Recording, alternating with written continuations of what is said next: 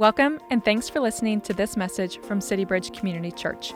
Our heart at City Bridge is to call all people to be fully devoted followers of Christ. To learn more about City Bridge and how you can take your next faithful step with Jesus, check us out online at citybridgechurch.org. Now, here's the message. The last time I taught, we were all online because of the snow and ice of mid-February. And if you remember, if you were with us, I taught a little bit on the idea of sanctification, this idea of becoming more like Christ, of maturing in our faith, of growing up. And I thought for a second I would just kind of report back on a little sanctification that's been happening in my heart, if I can. And it's centered around a ski trip that I was at last week with my son. We went skiing for 3 days in Colorado. And if you don't know this about me, I'm a tad bit competitive. And most would say a little stronger than tad bit competitive. But the point is, if it can be won, I want to win it. And if you can do it, more often than not, I want to be able to do it better than you. And can we all agree that skiing is a humbling sport? Right? As I went skiing, right, it's not long before you see a 5-year-old tearing down the mountain with no poles, blowing through a double black diamond through moguls, and that doesn't do good things for my heart because I start to go, if he can do it, if she can do it, then I'm going to find that same slope and I'm going to ski it faster and I'm going to ski it better and crisper than that 5-year-old kid could do it. I don't know what that's going to prove to anyone except something in here. And as we were riding up that ski lift, common sense kind of kicked in, maybe Spirit of God. Sometimes it's hard to separate it, but something kicked in that was like, hey, Jeff, remember one of the goals for this week skiing is that you don't blow out your ACLs. So the sanctifying work is my ACLs are intact. Wisdom kind of overtook competitiveness, and I stuck to the greens and the blues. And I'm safe, right? So the Lord's working on me and my competitiveness. But really, the goal for the ski trip was I got 77 hours of uninterrupted time with my son. And it was an incredible chance for me to just, all 77 hours, just reveal my heart for him and how much I love him. Every little thing we did, whether it was significant or whether it was small, was designed just, I want him to know I love him, I'm for him.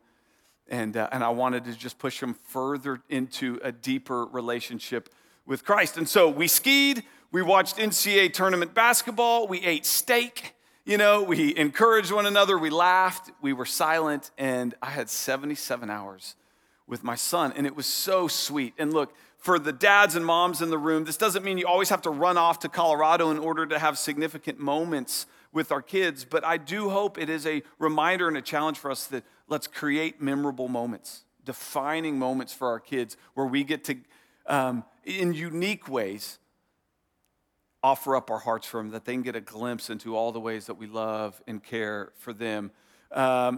It's something that hopefully I do year-round, but sometimes it helps to put the Colorado Rockies around it, right? Put a little skiing around it. Maybe even a steak dinner in it, and maybe it pops a little bit more.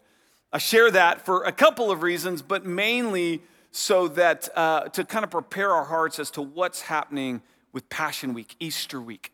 It's a unique week in the life of a Christian as Christ is uniquely going to give us a glimpse into his heart.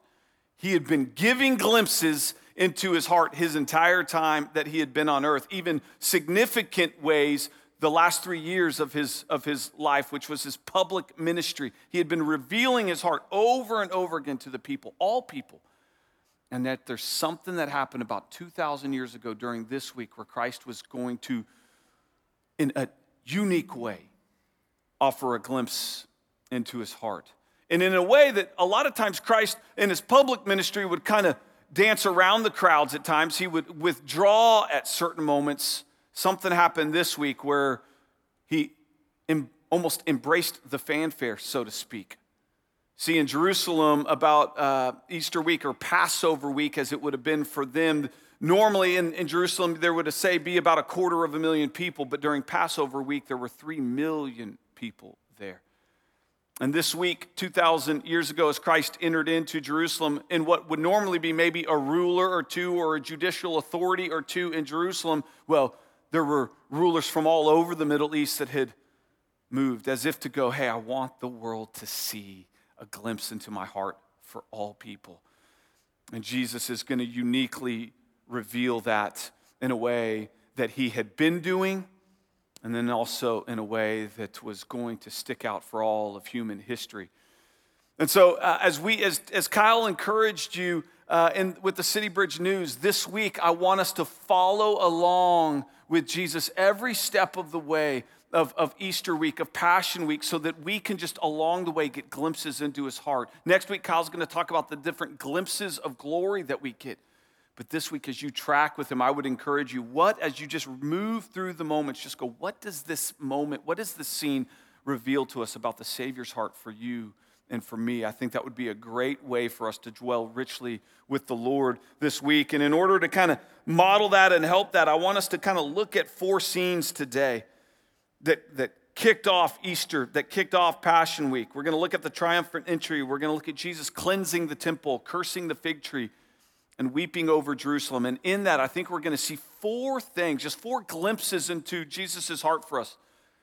That it's a heart for peace, that it's a heart for purity, it's a heart for a life of purpose for us, and in all of it, it's going to be a heart for all people that Jesus has. And so we're going to spend most of our time in Matthew today as we kind of press pause on Ephesians. Derek will pick up in Ephesians 3 the week after Easter. But just to remind you where we've been in Ephesians, I think is really important because there were 3 million people in Jerusalem that missed what was happening. And I think if we're not careful, we too can kind of miss what Jesus is up to as well. And all of a sudden it can be next week and we're celebrating the risen Lord and the empty tomb. And I think if we're not careful, we can miss the heart of what is happening. And we can miss what Jesus was really up to. Because they misunderstood why Jesus was entering into town. The Jewish peoples, as Jesus entered into Jerusalem, they were hoping for a nationalistic conqueror, a ruler, someone that would kind of get rid of Roman oppression.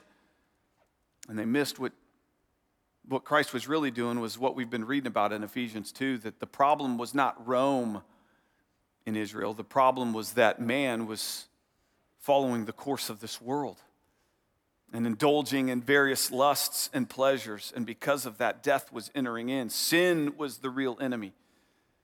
And the people were missing it.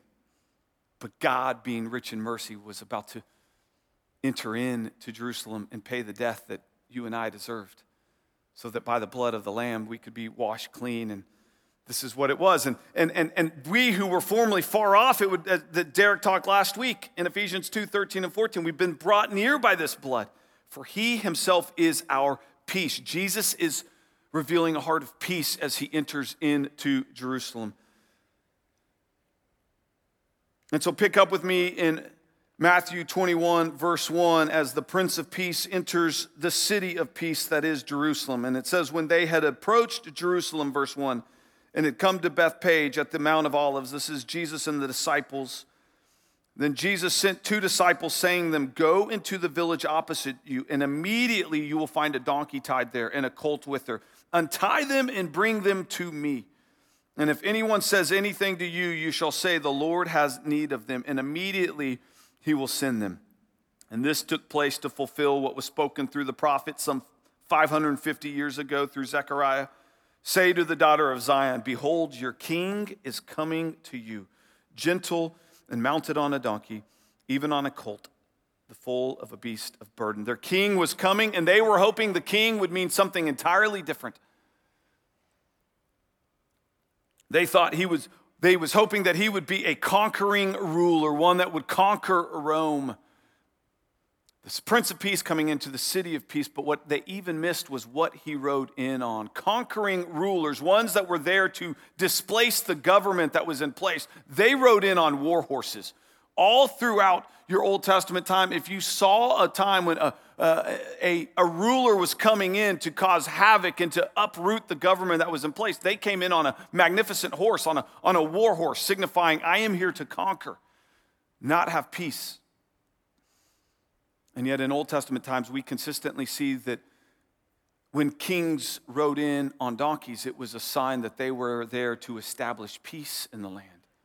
and to be an offer of peace in the land. You see this most notably in the lives of King David and his son Solomon. If you read 2 Solomon 16 through 19, this was after Absalom had kind of tried to overthrow King David. King David was the rightful ruler of Israel, and yet his son had kind of produced a coup and a following.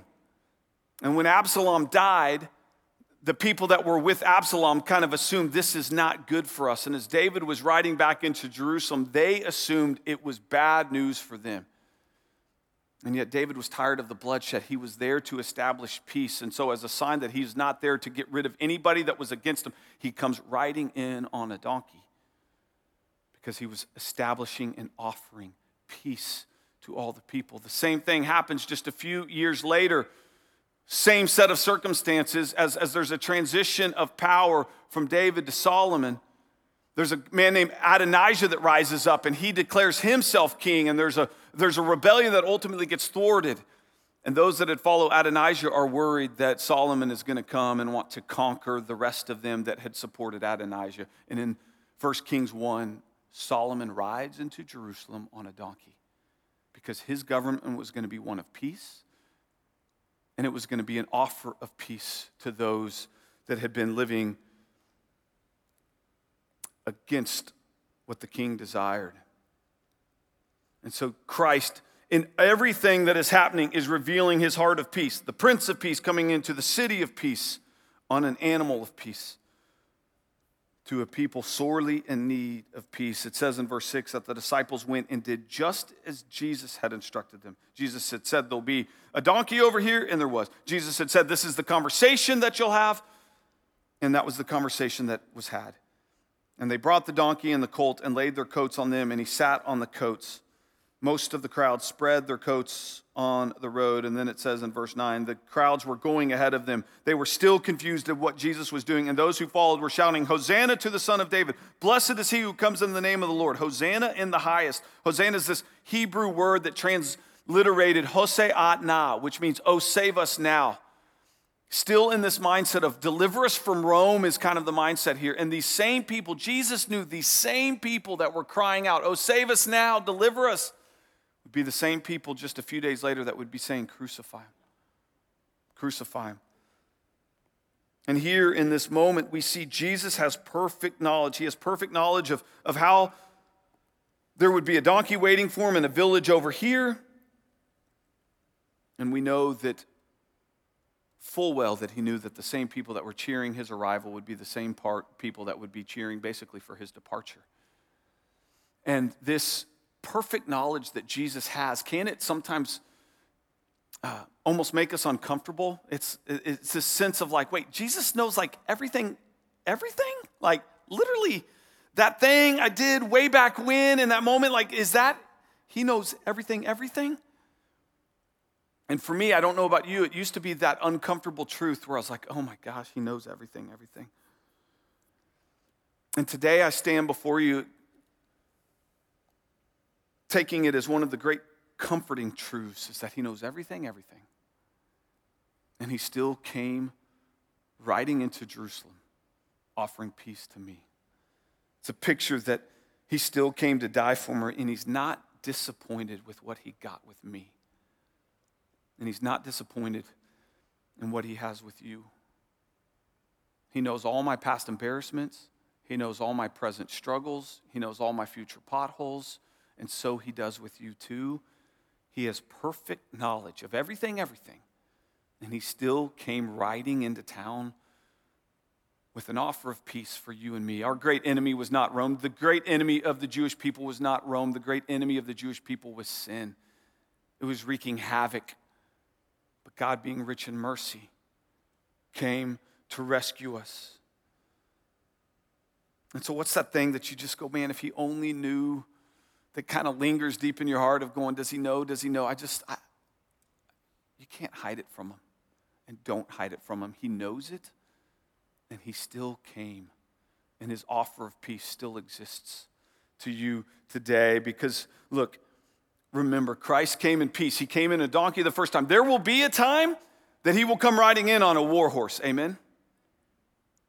But today, the offer still stands of peace. And it's his heart for his people. It's his heart for his people that we would recognize one more time, the Prince of Peace was coming to the city of peace on an animal of peace so that he could speak peace to the nations by going to the cross that would allow for peace between man and God. His heart for peace is on full display with his triumphal entry. Scene 2. Jesus enters the temple, verse 12. And when he does so, he drove out all those who were buying and selling in the temple, and he overturned the tables of the money changers and the seats of those who were selling doves. And he said to them, "It is written, my house shall be called a house of prayer, but you are making it a robber's den." The second scene is going to reveal to us that Jesus does have a heart for purity. We know that in these days that parts of the temple were being profaned in significant ways. And Derek showed that picture last week of the temple and what it looks like. And as he talked about last week, kind of around the temple was the court of the Gentiles. And this was kind of an area where the Gentiles could get as close as Jehovah as possible, kind of in a place where they could pray and be silent before Jehovah. And yet in this moment, others, the religious elite, had turned it into a place for negotiation and transactions and money making and a chance to show unequal favor to varying people that were showing up. And by doing so, they were profaning the temple in a way that was making it an impure representation of who God was. Jesus was going to go there. I think it's instructive to note that when Jesus shows up in town, the first place he doesn't go is to City Hall or to the Senate and overthrow the government that's in there or even try to clean up the corruption there. He doesn't go even to the seedy underbelly areas of Jerusalem. He goes first and foremost to his people because it's first and foremost us, his people, that need to be cleansed. There's a lot in us, I think, that there's moments where we go, I love this image of Jesus flipping tables. That's what I'm talking about. That's what needs to happen in America. We need to start flipping some more tables here. But as Jesus moves towards the temple, I think it's an instructive moment for us to go, hey, today, God doesn't live in a building made with human hands. That's not the temple. We know today the temple is right here. And so just be mindful that the temple that Christ wants to come first and foremost to clean up is in here with you and me. He desires purity here with us. Because don't we have a way of partitioning off our heart? Just like you saw pictures of the temple in all of its different partitions, you and me have a way of kind of carving out little parts of our heart. I know I can be so guilty of going, Lord, I'm going to offer up my life to you, but do you mind if I keep a few hours just for myself? A little comfort right here, a little comfort slice, right? Anyone else do that? Just kind of go, these hours are off limit. I might be faithful here and here and here, but this moment I want a little bit of me time. Or stewardship, there's a lot of moments where I can kind of go, hey, I gave a little bit over here, but the rest is mine, or this sliver, I'm going to spend how I want to sliver. And we create these little partitions in our heart. And before long, we're profaning the temple, so to speak, and doing so in a way that is producing an impure representation of what God intends for us to be.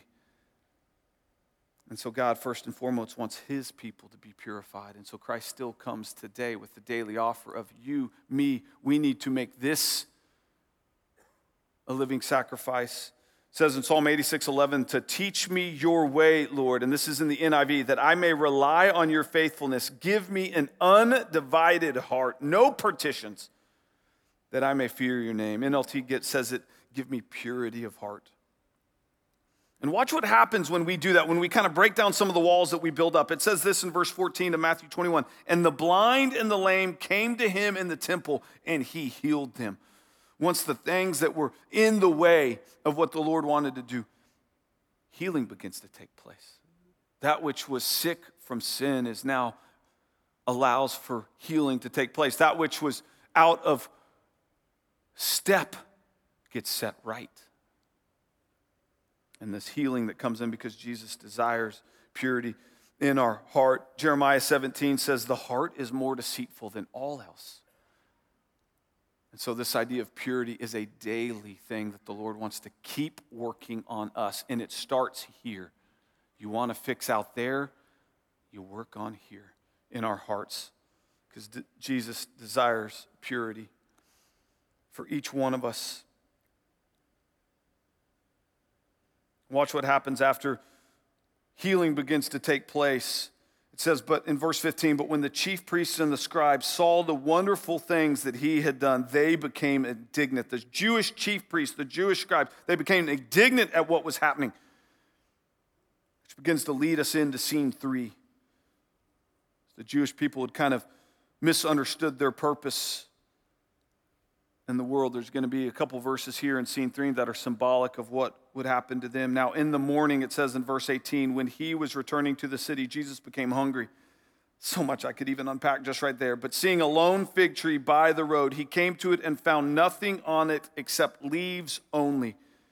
And he said to it, no longer shall there ever be any fruit from you. And at once the fig tree withered. These two verses have great symbolism. They have great implications for the nation of Israel. They were called to be a city on a hill, in essence.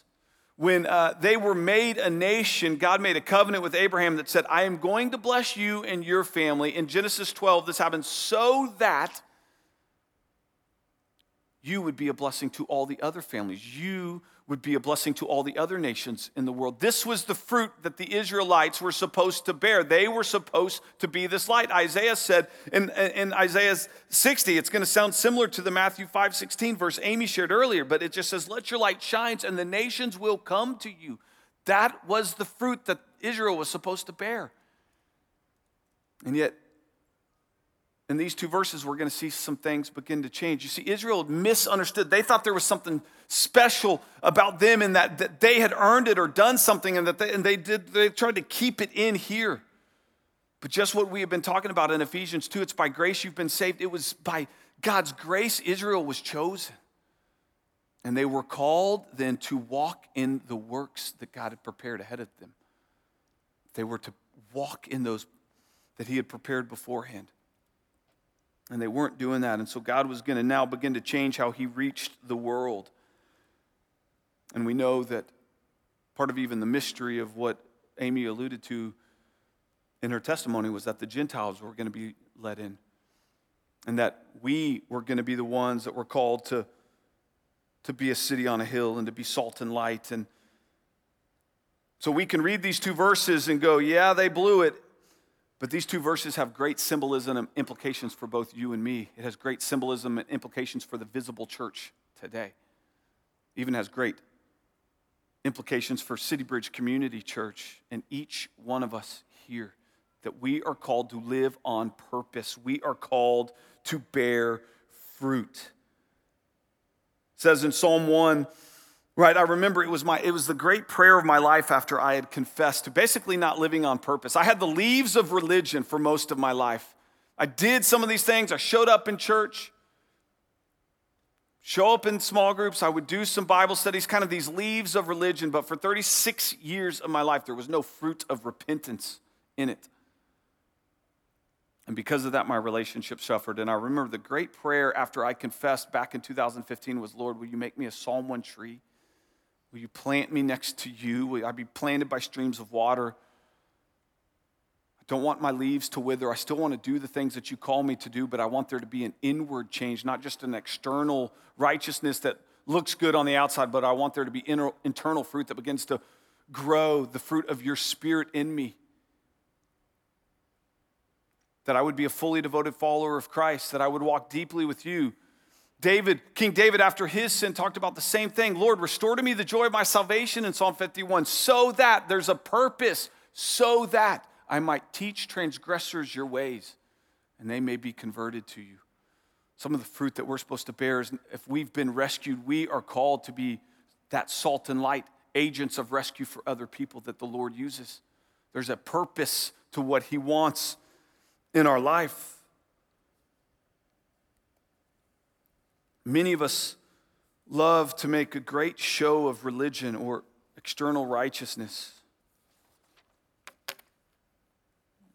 Come here and act like at times we have it all together and put on the right face. But what fruit is there in our lives? If I can turn it for a moment, we can show up here and all looks well at home, but how are you actually doing at home? The leaves of religion may be there, but are the fruit of a marriage that is flourishing there? Are you serving your wife, husbands, in a way that honors the Lord? Are you fighting for your marriage in a way that is bearing fruit?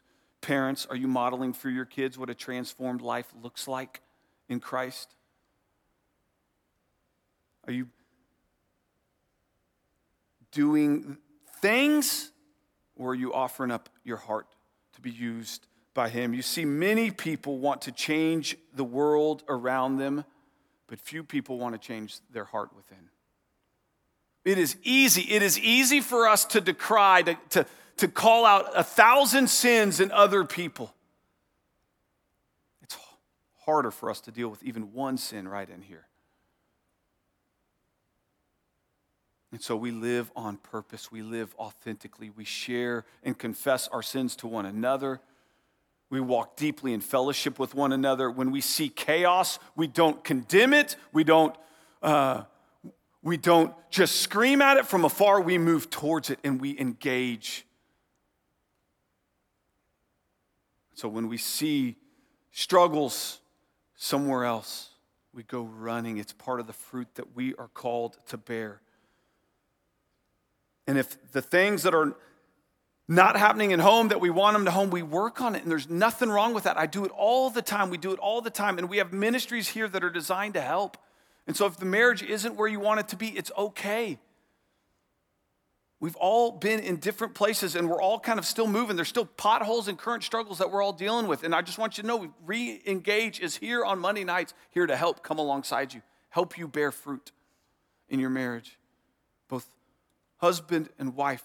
We've got Region and other ministries that are designed to engage with you and help you grow into a fully devoted follower of Christ. And you don't even know what that means. That's okay. We want to engage with you and help with you to understand what that purpose looks like. I think 2 questions that are always helpful to ask people in your life, whether it's your community group or a friend or a spouse or a coworker, is what fruit do you see me bearing that is encouraging you? And then one question that my friend Rob asked our staff recently was, what's one thing that you would like the Lord to change here? Not circumstances, but here in the next year.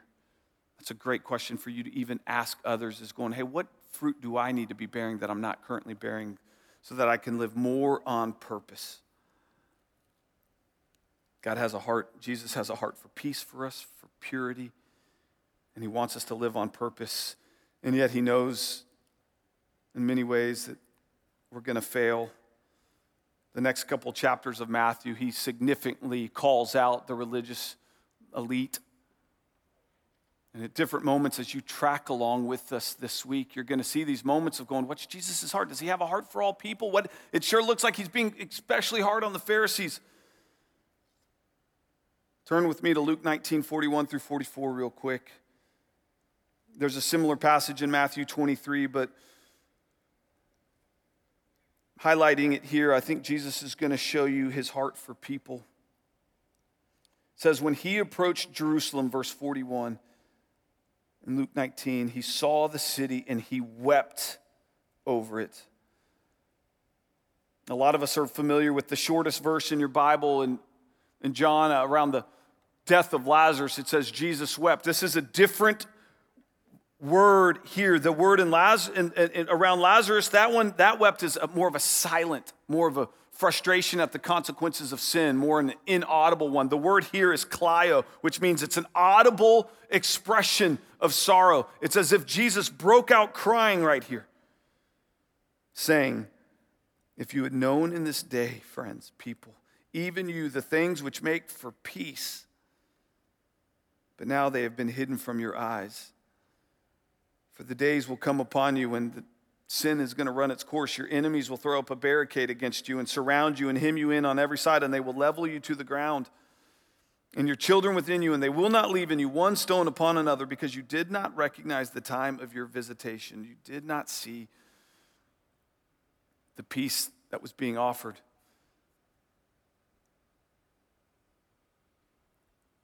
He knows everything, friend. And he came running for you.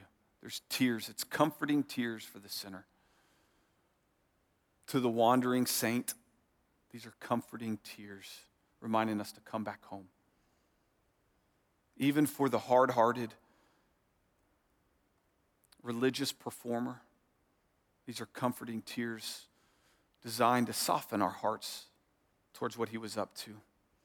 He was coming so that we wouldn't have to perform. He was coming so that we wouldn't have to partition off our heart and hide sin from him. He was coming so that even if we had messed up again and again and again, that those sins would be paid for. He was coming to rescue us. And he was coming to rescue every single one, because he has a heart for all people. It's the gospel. He was coming to die the death that you and I deserve, so that we could experience a life unlike any other. And in how he loves people, I just think it's instructive too, that I don't want us to miss, and especially to my fellow Christians. The more you and I understand the compassion of Christ, the more that we understand these comforting tears that he is expressing, his heartfelt emotion for the desire for Jerusalem's repentance and for your and mine repentance today, the more I think we will have comforting tears and compassion towards others. We don't need to condemn sinners. Sinners are condemned without our help. What they need are people that have mercy and compassion, are willing to come running towards them and invite them into a deep, abiding relationship with Jesus. That's what they're in need of. So Jesus glimpses into his heart. Don't miss it this week. I can't wait to celebrate the empty tomb with you a week from now, but let's not miss his heart every step of the way.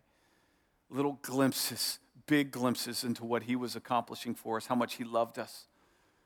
Hebrews 12:2 says, look to Jesus. That's what we are to do this week. Look to Jesus, the founder and perfecter of our faith, who for the joy, and the context of that verse is we're the joy, who for us, the joy that was set before him, endured the cross, despising the shame, and is now seated at the right hand of the throne of God. For the joy set before him, he endured. And as you read this week, look at all the things he endured for you, for the joy that was set before him, right? Agony in the garden. He endured it. He received a kiss from Judas of betrayal, right? He could have called down angel armies, and yet he endured. He endured the mocking cry of rulers and their soldiers. He endured the mocking chants of a crowd yelling, crucify him, for the joy that was set before him. And knowing full well the variety of sins just represented in this room, he endured. It's by his stripes we're healed. And it's by his wounds that we would find healing. And so linger with Jesus deeply this week, so that you can just see how much he has a heart for both you and me. Thanks for listening. We pray this message encourages you on your journey with Jesus. If you found this message helpful, feel free to share it with others and leave us a review. To learn about City Bridge and how you can take your next faithful step with Jesus, check us out online at citybridgechurch.org. You can also follow us on social at CityBridgeCC. See you next time.